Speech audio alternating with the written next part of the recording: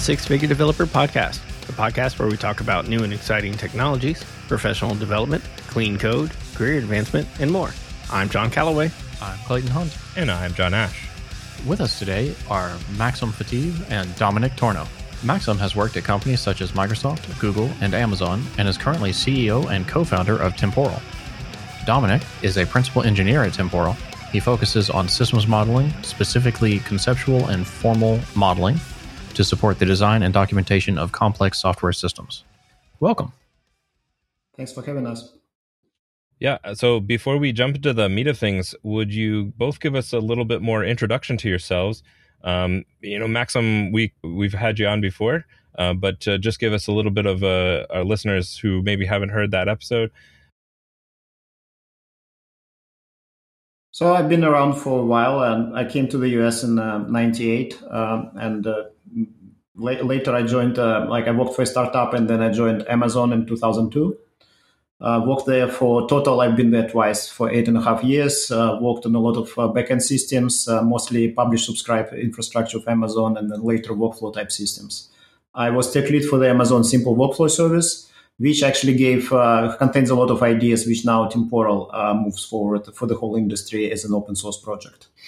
And then I ended up at Uber in 2015, and we built Temporal as an open source project while staying at Uber. Then it became popular, and we decided to start a company. I'm first-time manager, first-time CEO. I was engineer all my life. I was an individual contributor, so grew up to senior staff engineer, I think, at Uber. But at the end, it's my first time trying to build something besides just software. That's awesome. And Dominik, would you give us a little bit of a background of how you got started in the industry? Sure. So I went to university in Germany, to the Hasso-Plattner Institute. The Hasso-Plattner Institute was founded by the founder of SAP. And then, I want to say almost naturally, I joined SAP first for 1 year, SAP Germany. And then I got the offer to come to the United States, relocate to SAP in the United States, California specifically. So then, of course, for a young engineer getting an offer to join SAP in California. So I jumped on that. I stayed with SAP for 10 years. And then after 10 years, I joined Cisco. However, I have to say, before I joined Cisco, I knew nothing about networking. And after I left Cisco, I also knew nothing about networking. But good for me, I was in the cloud native space, not in the networking space. And after Cisco, I joined Temporal. So, Maxim, last time we spoke with you, you were at Uber working on Cadence, if I'm remembering correctly.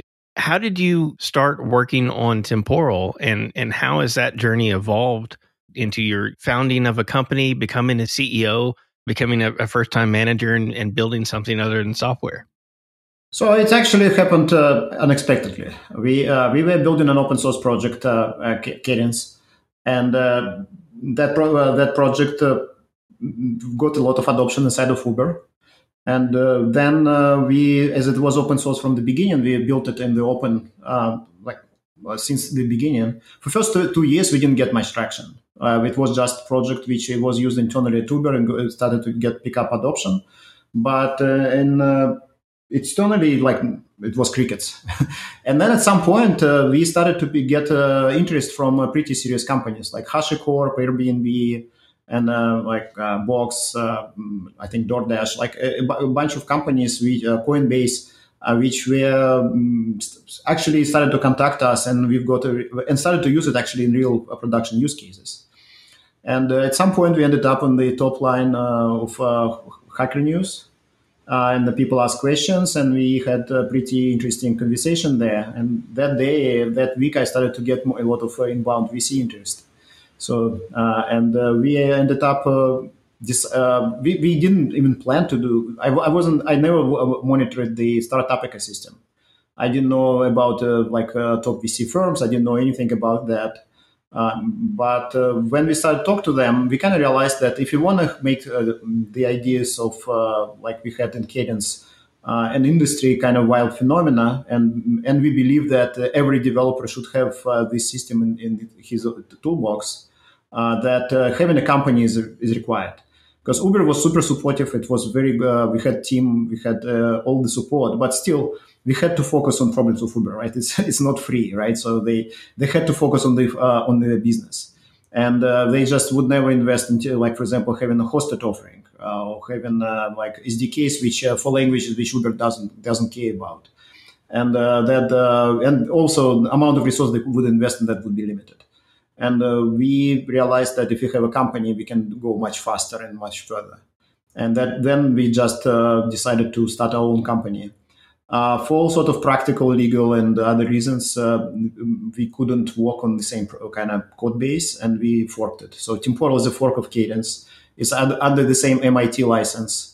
So it is fully available and free to use, and since then our company spent almost 1 year working on the fork before we say it's production worthy, because we put a lot of it was our chance to kind of like we ran it for over 3 years in production without doing a single backwards incompatible change. And when you say, oh, now you have a chance kind of to break compatibility, because we had to do it because we had to migrate to gRPC from custom protocol. We kind of realized, okay, we are breaking compatibility anyway. Why we wouldn't fix all the other issues we accumulated because we couldn't fix them in a backwards compatible manner? So we put a lot of effort fixing things and making it better, and then we released it. Since then, a lot of companies use it in production. And then we started to work on our kind of monetization part of that. We only monetize through our cloud offering, which is kind of SaaS service, which hosts the Temporal server inside, like we host it for other companies.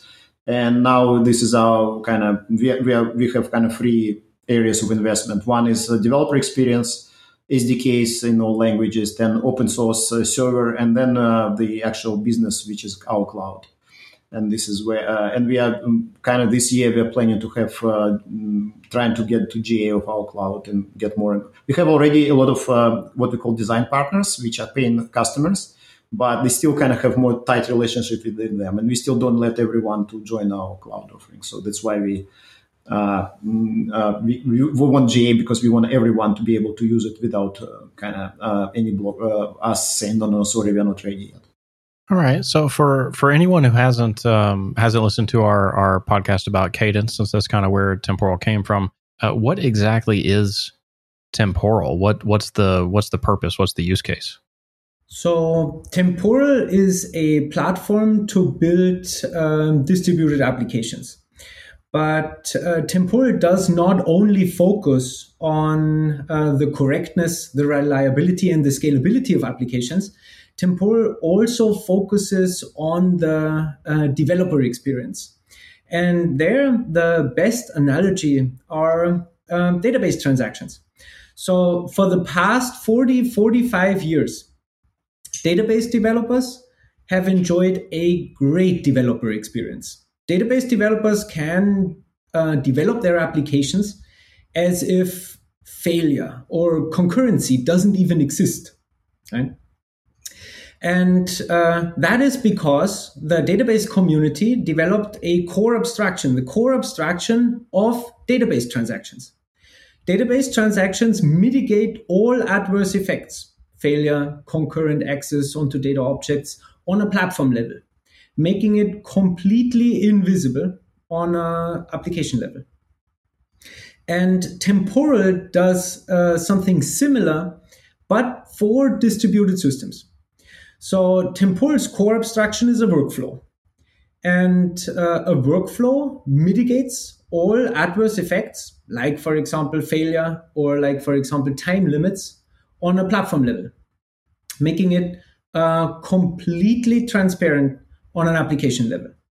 And you can think of a workflow, or specifically a workflow execution, as a function execution, but with additional execution guarantees. We guarantee you that your function execution is durable, reliable, and scalable. So basically, we guarantee you that your function execution, once invoked, will execute to completion. And with that guarantee, many problems in the distributed system space become trivial. And that is a basis for Temporal's great developer experience. And this function, you can write this function, that is the developer experience that we give you. You can write this function as you would write any other function. But by running it on the Temporal platform, you will get these guarantees. So just to make it a little bit more concrete, imagine you need to do, for example, money transfer. And these days you need to call multiple services. Let's say you call one service to do withdrawal, and then you call another service, or maybe even different bank, to do deposit. And these are just two operations which are pretty easy to code. But then how do you ensure that they complete no matter what? Like any infrastructure failure, if a process crashes, and so on.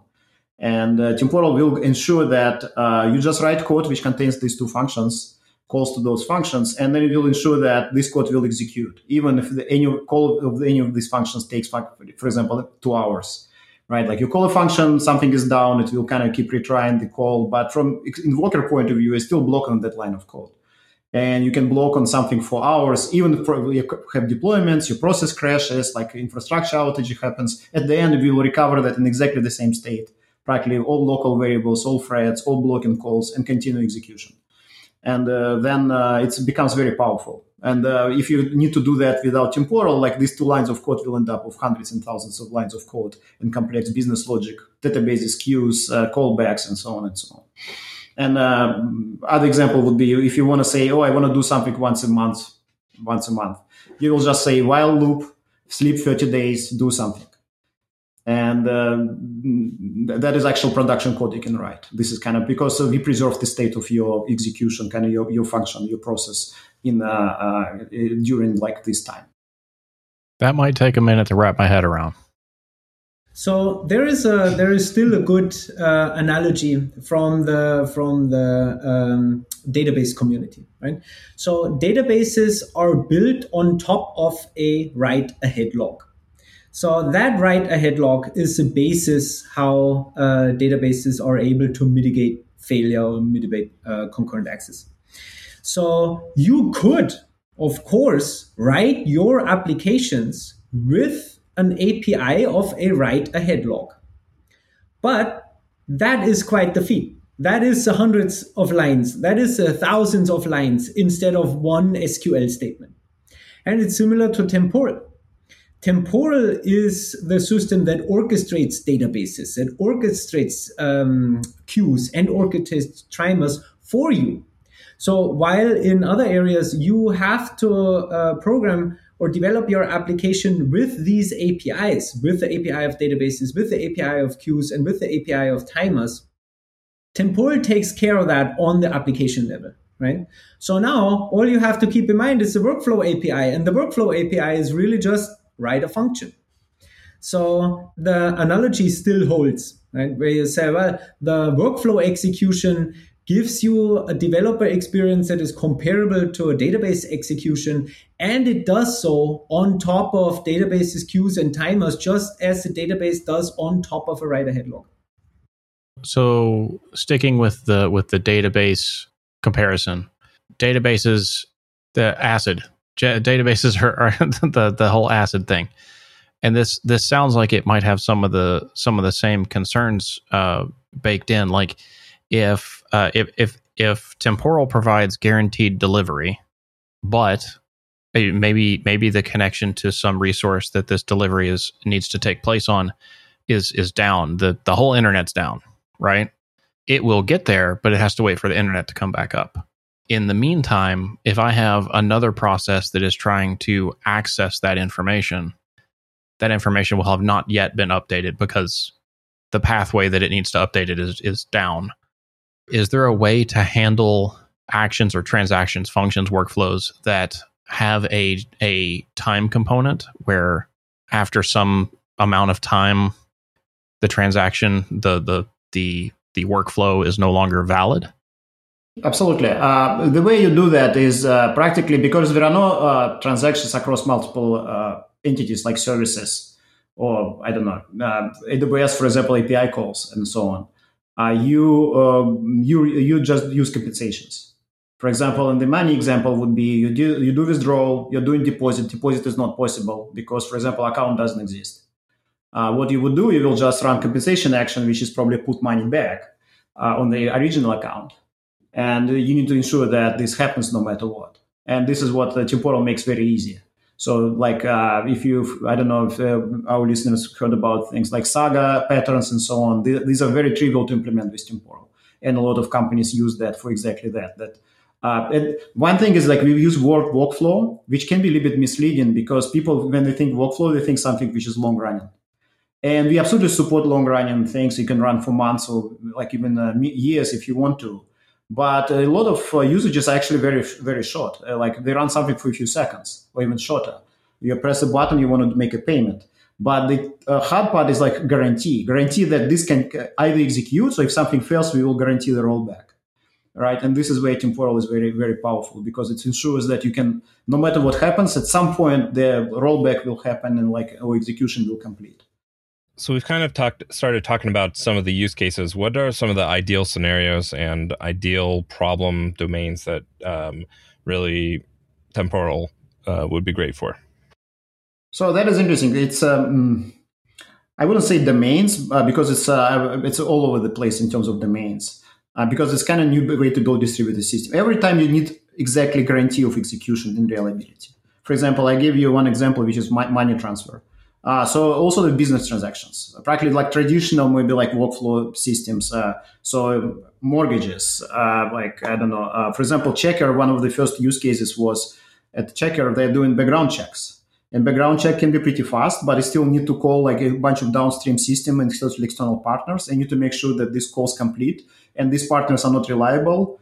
And also at some point, you need probably manual intervention. So somebody needs to actually look at the documents or make a call. So there is a human in the loop. So this can be long-running business process. So Temporal is awesome to implement that. But other one, for example, which is which is very different, infrastructure automation. One of the first users of system was actually HashiCorp. They were building their cloud offering. And the Temporal is a core part of their, like Cadence initially, right? Like was a core part of their cloud offering because they need to orchestrate all these cloud resources and they're also non-reliable. Things can go down and they can return errors. You need to retry. And people ask, okay, what about Terraform? But they actually run Terraform from as an activity. So they still rely on Terraform, but Terraform is like just one part, right? Like you cannot have Terraform, which, for example, calls into multiple clouds at the same time, or like it is just part of the stack. And for example, all sort of control plane. Like for example, you're trying to build a service like RDS at Amazon, right? And RDS at Amazon actually uses simple workflow internally, right? So Temporal is kind of similar thing. And if you need to build for your company some sort of service or hosting solution, it's very good for control plane. And then we have very different use cases. For example, control plane for big data and ML pipelines. So it's not we are not big data platform. We are not like in data plane, but control plane for those is very useful. One power of Temporal is that you can have what we call entity workflows. It's an object which always alive, right? It always lives. It has identity. We guarantee uniqueness of that, and it listens to events and can act on them. One good example would be subscription. For example, you have a subscription and you want to say, oh, my customer needs to be charged once a month, right? So you have while loop, sleep a month, charge customer. But at the same time, customer wants to upgrade subscription. So it will listen to the event and upgrade the subscription, or it will cancel. So it will listen to the event and run cancellation flow. So that can be all encapsulated the object, which is all the life per customer. And it's manages because it's guaranteed uniqueness. You guarantee that all events will be always go for the same single point. There are no race conditions, and it's very powerful. But then think about we thought about entity workflow for subscription, but you can have entity workflow, for example, IoT device, or entity workflow for your ML model, or per stage in your CI/CD pipeline. So this becomes very powerful abstraction to model all sorts of systems. And I'm saying it's kind of all over the place. It's I've seen so many different usages that again, from infrastructure automation up to like high level business workflows, IoT, and so on and so on. The question is almost analogous to asking the question, what is a good use case for object-oriented systems? Right? And then I was like, well, object-oriented languages, they lend themselves to all sorts of problems. And the same is true for Temporal. It lends itself to all sorts of problems. You could probably ask the question, where is Temporal not necessary? That is, if you have an application where you do not mind failure or you do not mind time limits. How many of these applications are there? Usually not that many. Usually you mind, because failures and time limits lead to partial application, which ruins the correctness of your application. And that is usually your number one focus, the correctness of your application. And with Temporal, it becomes much, much easier and in a lot of cases trivial to guarantee the correctness of your application. So if you have Temporal in your tool stack, you're going to reach for it more often than not. So digging into the Temporal GitHub repo, it looks like the code base is all Go and MIT licensed. Looks like there's several different sample repos and such. How is Temporal working? What is the integration story like with all of the many pieces that would make up an enterprise level workflow system at this point? So Temporal was designed using the same principles we use for the simple workflow, which was predecessor of that at AWS. So it was kind of designed as a highly scalable cloud service from the beginning. The way it is done is that it is a service which has multiple components, and I'm not going to go into the details there. But at the end, it sits on top of existing storage system. So it's usually a database. And right now we support out of the box MySQL, Postgres, and Cassandra. But you can write and SQLite. But you can write other bindings if you want to. Then it has its own components. And then it exposes a gRPC interface through its front ends. And this is kind of the service. And then when you write your application using Temporal, you just take libraries, appropriate SDK in your language. Right now, we support out of the box Go, Java, PHP, and TypeScript. And we are working on the Python and .NET SDKs, and Ruby actually one. And then you just include that as a library. And then you run the code. Like Temporal doesn't, because sometimes people get confused. We don't run the code. You deploy it any way you want. We absolutely are orthogonal to that. You can deploy using Kubernetes. You can deploy using like bare metal or whatever scripts you want, or you can run on your laptop. You run your code. And this is very good from security point of view when we talk about our cloud offering, because we don't run your code. You can encrypt all payloads. We never see them in clear text and so on. And this code should have a connection, probably need to have connection string for the gRPC endpoint. So all it needs to be it doesn't need to open any ports. It doesn't listen to anything. It just opens connection to the gRPC endpoint. And then practically we start giving all these capabilities just by using our SDK and having connection to the backend service. And that's why I've said service is in Go. But again, as it's exposed gRPC interface, almost any language can communicate with that. And our SDKs in multiple languages. And then you just use the language of your choice when you actually code using Temporal. Also, because Temporal is kind of communication platform, so you can absolutely have your workflow written in like polyglot workflows. You can absolutely have part of your logic being in Go, part of your logic being in Java, part of your logic can be, did I mention Java as SDK, right? In Java, and then we actually have a sample using all 4 SDKs as a game. Like you practically have a game in which all these workflows and activities talk to each other in different languages. So you can also think of it as more like a service mesh for long-running application actions. Because these days everybody talks about service meshes and API gateways, but they're only good for short-lived activities, right? Like you call something, you've got a few seconds, and then it times out. But if your operation can take 2 hours, what do? Then you need to start inventing things. You need to have callbacks, webhooks, polling, queues, and so on. In Temporal, you actually make an RPC call, like API call. It takes 3 hours. You just blocked on that call. And then 5 hours later, it returns, and you go to the next line of code. And then if somebody calls you, you can take 5 hours doing something and then return in 5 hours. And it's kind of very seamless to integrate systems, which take some time and also have reliability, because all the retries, all the communication problems are already solved for you. You don't need to do anything about that. It just goes through Temporal. So you can also think it as a kind of this integration platform for multiple services for this type of applications. So for anyone looking to try out Temporal or get started learning it, what's probably the best way to get started?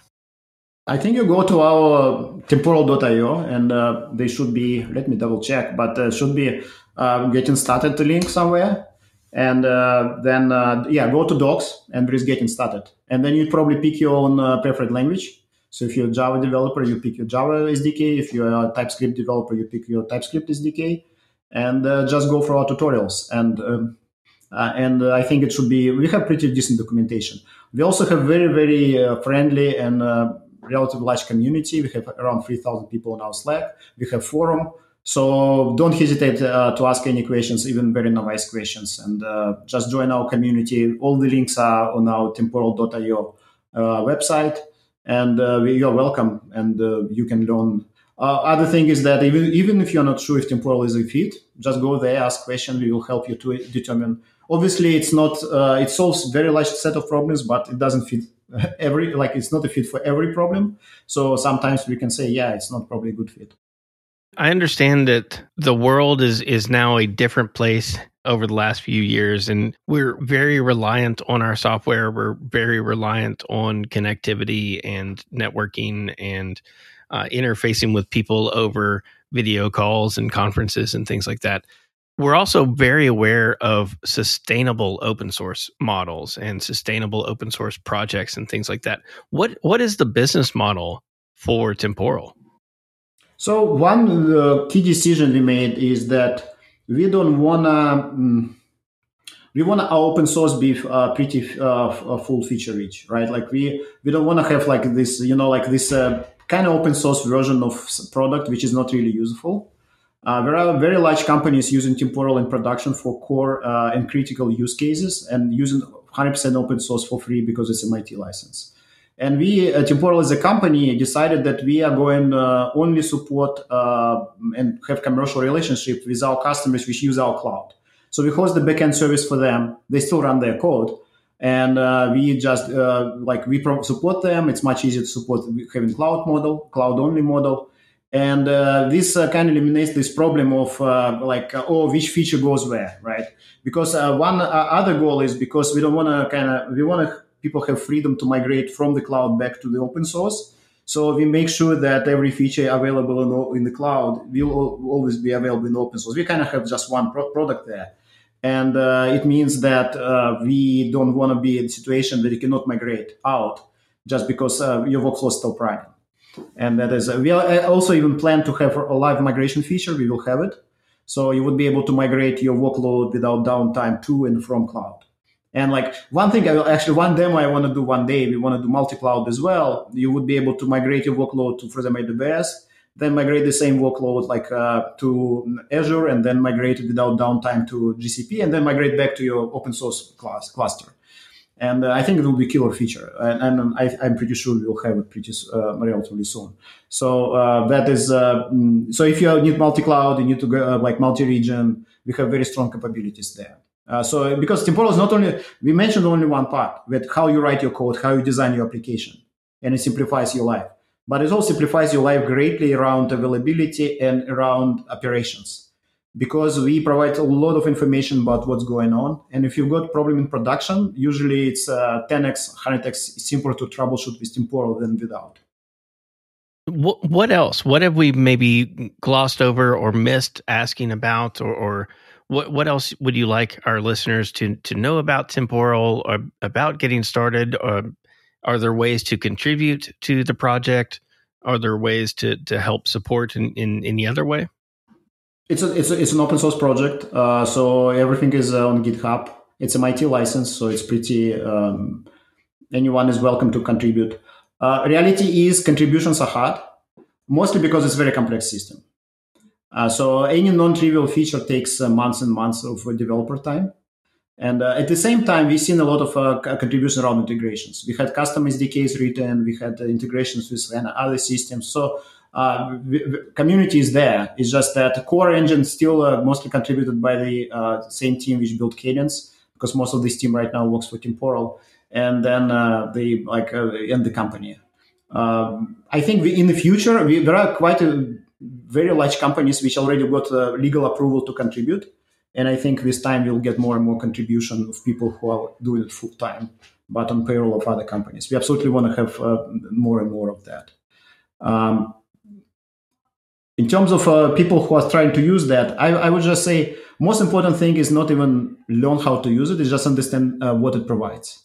This is the hardest part, because this is not just another type of like database, another type of the queue, another type of something. It is a completely different way to think about your application, right? Completely different way to even design it. It simplifies your life a lot, but you kind of need to have a mental shift. So, and it takes time to kind of invest in a lot of like learning and like education and developer relations, mostly because it's very hard for people not hard, but they need to kind of learn new things, which doesn't exist. They don't have a mental model for that. The good news is that for us at least, after somebody learns that, they cannot unlearn it. Like you see these type of systems everywhere, and you stop doing custom stuff. Every time people reinvent this wheel all the time, they stop doing that and just use this system. For example, as we built it at Uber, a lot of people are moving around like in Silicon Valley. So like I see Uber developers going to new companies, and almost every week somebody comes to me and says, okay, how do I get to use it in my new company? So I understand that you also have a conference already in the works or in the planning stages at least? Yes, please, if you're interested, this is our first conference. We are certainly very excited about that, because this project been around for over 5 years, and this is first time we actually have a conference, and we will have people like meet. And obviously with COVID, it was very hard, and we didn't want to do we wanted people to be in person. We don't want to do virtual conference. That's why this is the first time we are doing that. It will be on August 25, 26 in Seattle. And please go to our site and temporal.io/replay. Replay is the name of conference. And you can buy tickets there or contact us if you have any questions. So earlier we had talked about how getting started, and you had mentioned the Temporal IO documentation. Are there any other resources that you would point our listeners to learn about Temporal and sort of also conduct that mental shift that's necessary? We have very good videos which explain some of those things, but I would. It depends where you're coming from. One thing I would certainly recommend to visit on our website is use cases section, because it not only talks about use cases. I mentioned some of them here, but it talks about this use case and has actual case studies. Right? It's one thing to talk about use case. And the same other thing is to say, okay, how Coinbase is actually using that, right? So there is a case study from Coinbase, there is a case study from DoorDash, right, or Box. So when every company uses very differently, solves very different set of problems, have their own different set of challenges. So I think that page would be very good for maybe not creating like mental picture how to use it, but at least where it's applicable and how other companies are approaching that. That I would start there. But otherwise, you probably want to go to our documentation and create the kind of go through videos. I presented a couple conferences. I think Dominik also had some very good presentations. So we can go and it takes time. It's like you need to put some effort into understand the model, but it's certainly worth it. I absolutely recommend you doing that. I believe in 10 years, it should be in every university course. I want to mention, if you want to join our Slack, I do a lot of one-on-one with our users and do architecture and design reviews and architecture and design sessions, because it is helpful if somebody shines a light onto the new philosophy or the new paradigm. Think about when you switch, for example, from imperative language C to an object-oriented language like Java, and then for the first half year, you would basically still keep coding C, but now in Java. So it's like in half an hour, you can actually do a lot, where everything at the beginning of half an hour is pretty blurry. But if you do a pair programming, or in this case, basically pair designing session, where we look onto your requirements and onto your problem together and then map that onto Temporal as a solution, then even within half an hour, that new paradigm actually comes very natural. It is just the initial hump that you need to get over. Very cool. Question for both of you. What has been helpful in your careers that you might share with those just getting started or those looking to level up their own career? For me, I think I found that you want to be in right place, right? It's certainly in right time and right place. I certainly was very lucky to be at Amazon well before AWS existed, and kind of see evolution of Amazon architecture and being part of that. Which also kind of implies that you want to stay in one place for relatively long. Obviously, it should be right place at right time, but you want to spend some time to actually deliver something. For example, one of my mistakes, I don't know if I told it in the last podcast, I think in my career was that I was I like building systems. I like designing systems. I like creating like first version of that. And I created quite a few systems. I created first version, put it in production, and then I moved to the next shiny thing to create. And that project actually doesn't reach its potential. I've seeded a few projects which were pretty successful, but they never reached their potential because I moved to the next thing. And actually, the Temporal is the first time I stayed. And at some point, I actually wanted to quit. Like, I think at some point, like, oh, it's first version, it's running, it's all good. Like, cadence is there. Let me go somewhere else and do something else. And then at some point, like, okay, I like it. It's like, it's very useful. Can I stay there? And it looks like it's actually was a very smart move looking back. So yeah, I think don't like. Make sure that if you have something of value, just don't abandon that, right? Like stay some time with that. And I think it's one thing to create the first version. Another thing is to maintain that version over time and grow it like during like 3, 4, 5 years within the company, or especially if it's open source within the industry. It's a very, very different game, and it's a very interesting game, and it's a very useful game. And I think try it at least once in your career. What about you, Dominik? So I have about 2 or 3. The first one is the most cliche, that is never stop learning.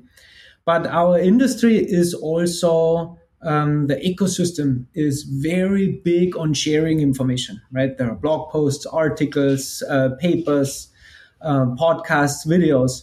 So definitely make good use of those since the resources are so readily available. Another one is, as an engineer, also focus on communication, because a good engineering culture is rooted in a good communication culture.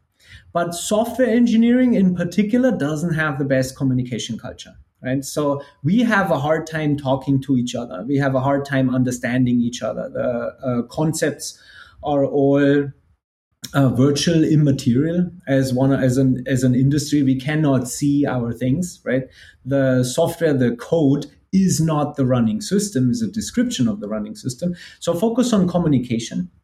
And the third one is very hard. Whatever area you pick, it's very hard to be in the top 10, right? Because the competition in that area is huge. So it's very hard to be in the top 10. However, if you're lucky and you have a bit broader interests and you pick a handful or 2 handful of areas, then even if you are in the top 1,000 per area, you're gonna be very quickly in the top 10 for this particular combination. So if you're lucky enough and you have broad interest, right, then definitely invest in each and every field. Because for this particular combination, will definitely catapult you onto the top 10 much easier. Where can our listeners go to follow each of you and keep up with what you're working on? I have a Twitter, but technically you can find me by my first last name on GitHub as well. And I don't write much code these days, unfortunately, but in general, I think temporal.io, or my Twitter, Fateev, like M and like my last name Fateev. And I think I'm there. For me, it's Twitter as well. It's Dominik Tornow. And I also have a newsletter, the Weekend Read, where every Friday I'll share a blog post, a paper, or an article about something related to distributed systems. So that if you didn't geek out enough during the week, you have a chance to geek out on the weekend. Maxim, Dominik, thank you so much for joining us this evening. This has been absolutely fantastic. Really looking forward to diving in and learning all about Temporal. Thanks a lot for having us. Thank you very much. That was Maxim Fateev and Dominik Tornow. Maxim has worked at companies such as Microsoft, Google, and Amazon, and is currently a CEO and co-founder of Temporal. Dominik is a principal engineer at Temporal. He focuses on systems modeling, specifically conceptual and formal modeling, to support the design and documentation of complex software systems. If you like this episode, please like, rate, and review on iTunes. Find show notes, blog posts, and more at sixfiguredev.com. And catch us live each week on Twitch. And be sure to follow us on Twitter at sixfiguredev. This has been another episode of the Six Figure Developer Podcast, helping others reach their potential. I'm John Calloway. I'm Clayton Hunt. And I'm John Ash.